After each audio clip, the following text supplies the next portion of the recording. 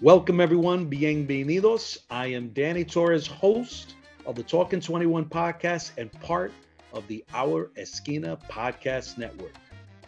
This episode is a bit different from our traditional podcast because not only do our listeners know Talking 21 revolves around the life and the legacy of Roberto Clemente, but for this podcast, we wanted to acknowledge and most importantly celebrate October 17th, 2021. This date marks the 50th anniversary of the Pittsburgh Pirates defeating the heavily favored Baltimore Orioles in 7 games to become World Series champions. There's a drive up the middle. Hernandez in back of the bag. He's got him, Jesse Hernandez. Look at Glass. Glass has pitched the Pirates to the World Championship. The World Series MVP was a phenomenal ball player with the nickname The Great One. And we know his full name, Roberto Clemente Walker. 3 months ago, I traveled to PNC Park in Pittsburgh. And not only did the Pirates organization honor the 1971 World Series champions, but also I had the distinct privilege to interview a few of those ball players who briefly shared their recollections of the 1971 season.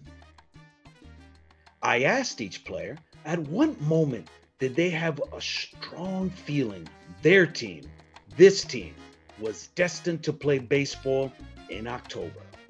Plus, I would be remiss if I didn't ask these players if they could share a funny story about their teammate, Roberto Clemente. So our Talking 21 listeners, I invite everyone to sit back, relax, get ready to go back 50 years and listen to the World Series champions who were there. And we'll even hear from the oldest son of the Great One, Roberto Clemente Jr., and the family of 1971 World Series championship manager, the late Danny Murtaugh. And leading off, we have former right-handed all-star pitcher and former Pirates broadcaster, Steve Blass. When I was on the mound, all I could think of was that particular game. And I never had a feeling, because we were kind of developed not to look too far ahead. We stay in the moment because you can't get ahead of yourself. Just like if you're trying to pitch the 9th inning in a complete game, trying to get all 3 outs on one pitch, you can't get ahead of yourself. So not on the mound, but as the season went into September, I knew this was one hell of a ball club. And I didn't know how far we could go because you can't predict anything can happen. You could take the worst team in the major leagues, put them in a 7-game series in October, and they can sweep the best team. It's possible. So with that kind of thing in mind, I started feeling real good in September. We got Clemente, we got Stargell, we got Mazeroski from the kind of the quote-unquote old guard, but we had a farm system that was loaded in the late 60s that bought us Ellis, Robertson, Hebner, Oliver, Moose, Sanguian, Milt May, all those guys. So as it started to form and integrate into the guys that had been around, this was some kind of talent. So that's when I started thinking good thoughts. I said, we got a chance because we're real good. I don't know what's going to happen, but we got a chance.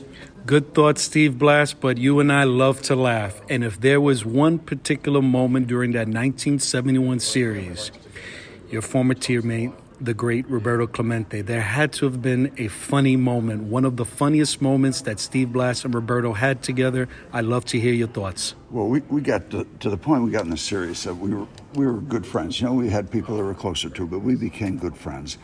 And I decided to go over and have some fun during not during the series, but during the season. And I went over his locker and I said, all right, Robbie, I could call him Robbie because we were friends.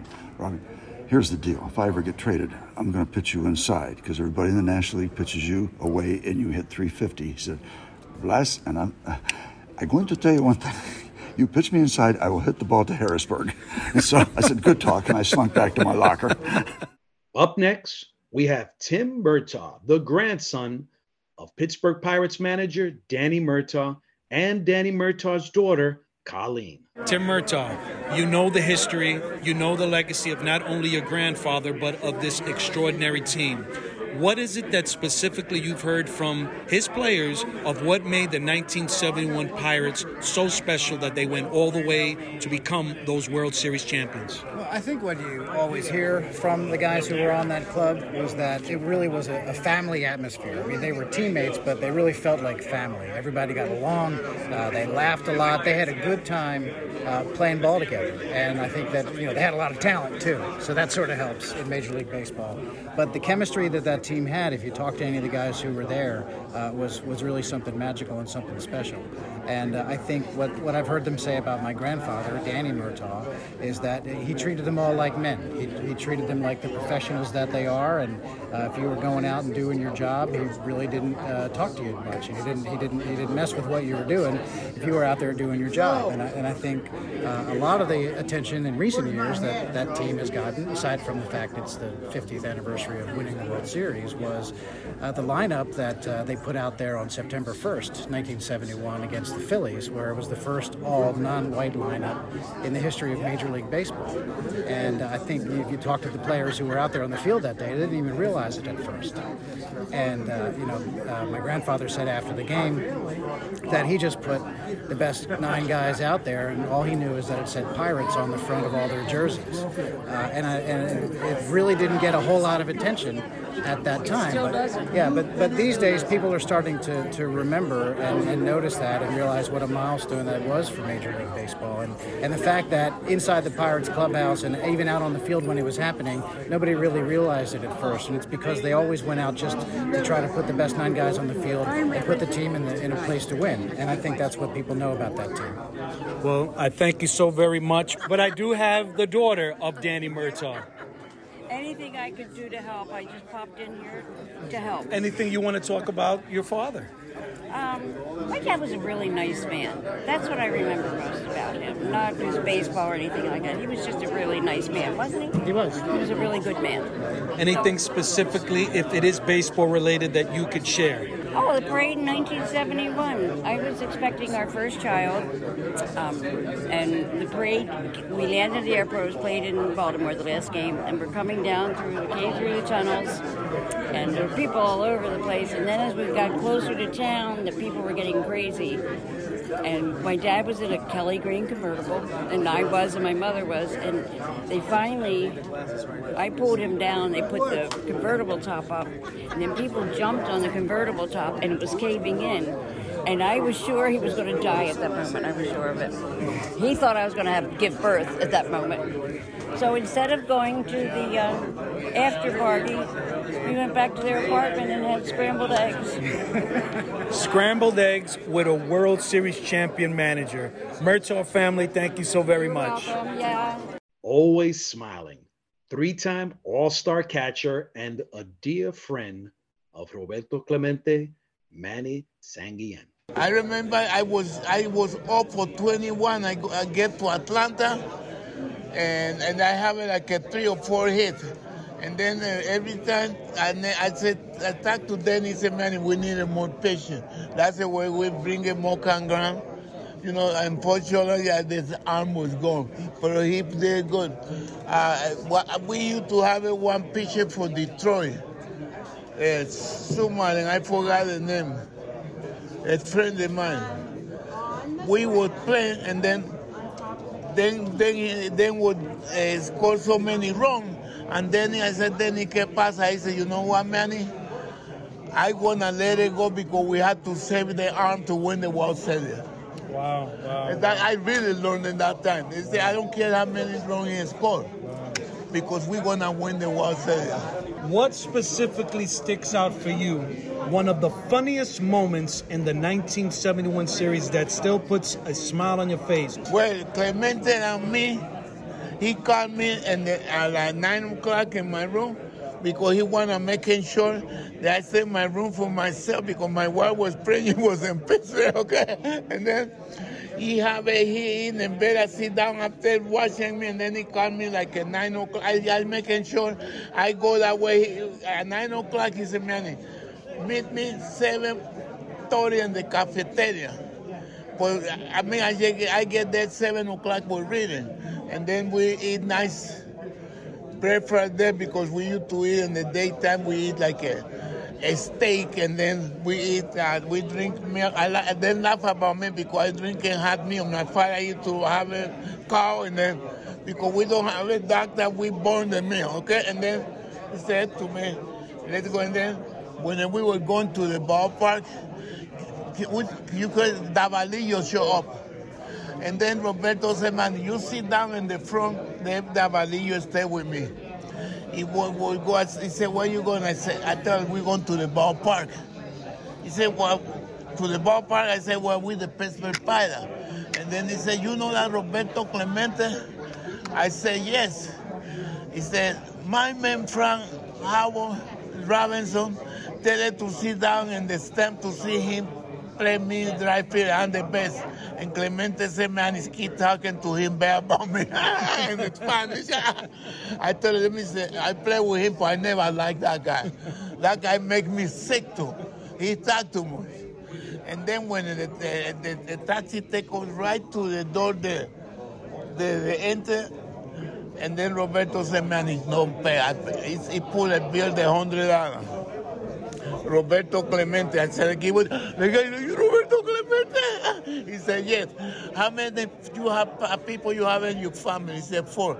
He bring a 4 ticket and give it to the guy. Wow. And then after that, he said to me, Manny, you know you the fraud Latino never going to catch 7 games in the World Series.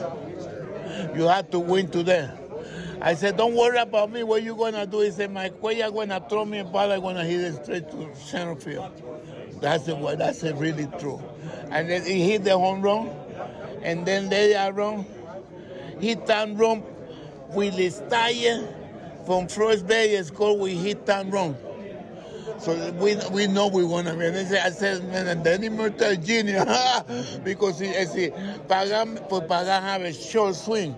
You know, he's about right field. And my friend, Pablo, I don't know, he missed the ball with his tire and stopped between second and third, but he take off. He scored the winning run. That was the winning thing. Manny Sanguillen, World Series champions. Congratulations. Enjoy tonight. Muchas gracias. Next up, 7-time All-Star outfielder, first baseman, Al Scoop Oliver. Congratulations, Scoop. 50 years later, 1971 World Series champions. I want to talk about that memorable 1971 season. For Scoop Oliver, what really, that you could pinpoint for our listeners, something that occurred during that season that you knew this team is going all the way? It started in spring training. We knew that we had a team where guys could have easily have been platooned, but we decided to put aside our personal agenda, and whoever played, we pulled for them. And we had a team full of guys who could play every day. Because we had players that did not like to sit down, but we decided just to not worry about that anymore. Because we had a team that if we brought it together, and because whoever replaced us, we knew that they would do a great job. And so we did that in spring training as a whole, because we knew we had the talent, we had the confidence, and the one thing that we had, we liked each other. As far as funny events with the Pirates, you know, we can go on for days. But probably one of the funniest things that happened when I was in Pittsburgh was when Muhammad Ali came into our clubhouse, and him and Doc Ellis were boxing. Doc had his robe on, and he had the moves as Ali. They're about the same size, and all the guys were in their locker just laughing away. And that's the one thing that stood out with me that year, because there were so many things that happened with our team in 1971. Scoop Oliver, who won that fight, Ali or Doc? Definitely Ali. He got tired of dancing, so he decided to throw a right punch to Doc's chest, and the fight was over. And former catcher who was a rookie player during that 1971 season, Milt May. Well, I was in a unique situation. I was a rookie that year, and I can remember One of my fondest memories is going in the clubhouse. Made the club and went in the clubhouse at Three Rivers. And when I saw the lockers of Bill Mazeroski, Roberto Clemente, Willie Stargell, Steve Blass, along with many other guys that I had played with prior to that in the minor leagues or in spring training that I knew were excellent players. As a young, naive guy, I thought, man, this team's got a chance to beat anybody. And I was naive, but I turned out to be right that year. And it was an exceptional group of guys. And, as a young player, back then, I think it's changed a little now. As a young player, you wanted to learn the ropes from watching veterans, and your job was to keep your mouth shut and learn from what you see guys like that, how they act on and off the field, and try to pattern yourself after those guys. So I was fortunate guy just to be so young and on such a good team. Next up, right-handed pitcher who described the great one was all about business, Bob Johnson. I had gotten traded over to Pittsburgh, and and when I showed up in spring training, the talent that I saw there, I said, there's no way in the world we can't be a contender. If we all do our jobs, we should have a chance. Any player in particular that stood out for you when it came to spring training? Actually, all of them, the hitters especially, and then when I saw the pitching staff, we picked up Bryles and a couple other younger pitchers, and I said, if our pitching holds up, that we should do real good. Bob Johnson, I love to laugh, and I'm hoping that for this particular moment, for this podcast, that you'll be able to share something about the late, great Roberto Clemente. Roberto was a really the things I remembered more than anything is before a game, especially if it was an important game, we'd be out, they'd be taking batting practice, we'd be out in the outfield, the pitchers and stuff, and shagging balls, of course, that's what we did. And he'd always make sure he went around to everybody and gave them a little word of encouragement here and there. So that was a big deal. Three-time infielder Dave Cash, who was also a guest on Talking 21. Well, I remember back in 71, we played the Montreal Expos, and we were down by 8 runs in the ninth inning, and we scored 9 runs in the ninth. And the reason why I remember that, I got the last hit to win the game. So wow. There was a significant event that I'll probably never forget. Dave, I love to laugh. Can you share a story in particular of Roberto Clemente that's something that you could say to this day you'll always remember? I was so awed of Clemente that I really didn't have much conversation with him. I didn't really, I was he was a god to me. I've grown up watching him play, and, I didn't really have a lot of conversation with him. And Robbie was pretty to himself most of the time, except for with the Latin guys. He kept those guys in check, and not only that, he gave them a lot of confidence and some guidance in how to be professional and things of that nature. But I don't have I will tell you this. There's got to be a funny moment with Doc Ellis. Tell me about Doc Ellis, 1971. Well, with Doc, I remember when he pitched the no-hitter, I sat right next to him, and he wouldn't let me leave because all the players at that time, they were so superstitious about somebody pitching a no-hitter. They don't want you to be near the pitcher. And I tried to get up and go move away from him, and he pulled me back down. I said, you're not going anywhere. You're going to sit right here. And I sat right there through the whole 9 innings and watched him pitch because I didn't play that night. As a matter of fact, Mazeroski made a play that saved his no-hitter, and probably the only toughest play in the game that night. But Doc was incredible. I mean, he hit about 4 or 5 guys. He walked about 3 or 4, and he still threw a no-hitter. It was amazing. 2-time All-Star and 2-time Gold Glove Award winner, Gene Alley. I remember, how we came back. I remember that. We came back strong to win that series.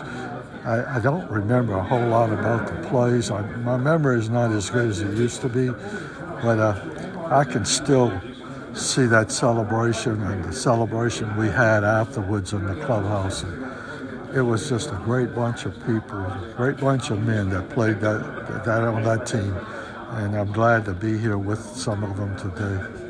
The late, great Roberto Clemente is no longer with us. There are so many memories from so many of your teammates that I've spoken to. But what specifically that sticks out to you when we think of the great Roberto Clemente? Well, you know how great he was, and nobody wanted, you couldn't do a lot to him. But I did play some jokes on him. I would, when he was in there getting a rub down or something before the game, I'd go in and tie socks together, and I'd switch his uniform with somebody else's and take one of his shoes and put it in somebody else's. And if you had noticed doing games, he's running out on the field, he's still buttoning up his shirt, dressing. He was late.